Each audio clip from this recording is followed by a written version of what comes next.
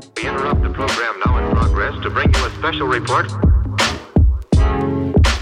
Here are the highlights this morning's news. From the WPGU News Desk, here's today's headlines on WPGU 1071, Champaign's Alternative.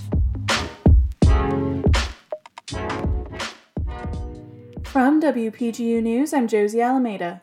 Today is Wednesday, August 31st, 2022. Governor J.B. Pritzker has asked corn farmers in Illinois to increase their production of ethanol. The decision comes in response to the temporary closure of a BP oil refinery in Whitting, Indiana, due to an electrical fire last week. Ethanol is an alcohol which can be produced by fermenting ground corn. When mixed with unleaded gas, ethanol is turned into a biofuel which can be used to power any car made after 2001. An increase in ethanol production serves to mitigate the effects of the lack of the fuel the BP refinery would have produced. A group of medical students at Carle Hospital is bringing free health screenings to Champaign County. As part of Hispanic Heritage Month, the Campaña de Salud is hosting a health fair, working to reach historically underserved populations. Staffed with Spanish-speaking physicians, the fair will include free physicals, eye exams, and more. Additionally, there will be a Latino band and dance performances and food for purchase.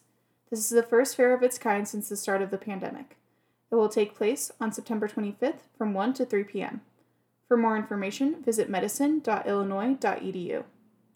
The Illinois High School Association says that Illinois is experiencing a referee shortage. The amount of referees in the state has been decreasing since 2012, from over 13,000 to a little over 8,000 today. The IHSA fears that it may have to reschedule some high school football games because there may not be enough referees for each game. It hopes to get more officials involved in the coming months. Licensed referees must be at least 17 years old and in good physical condition. They also must be prepared to take an exam. Contributing reporting for this newscast was provided by Laszlo Toth, Tara Mobasher, and myself. Our sports editor is Jackson James, our science and technology editor is Husna Husseini, and our regional editor is myself.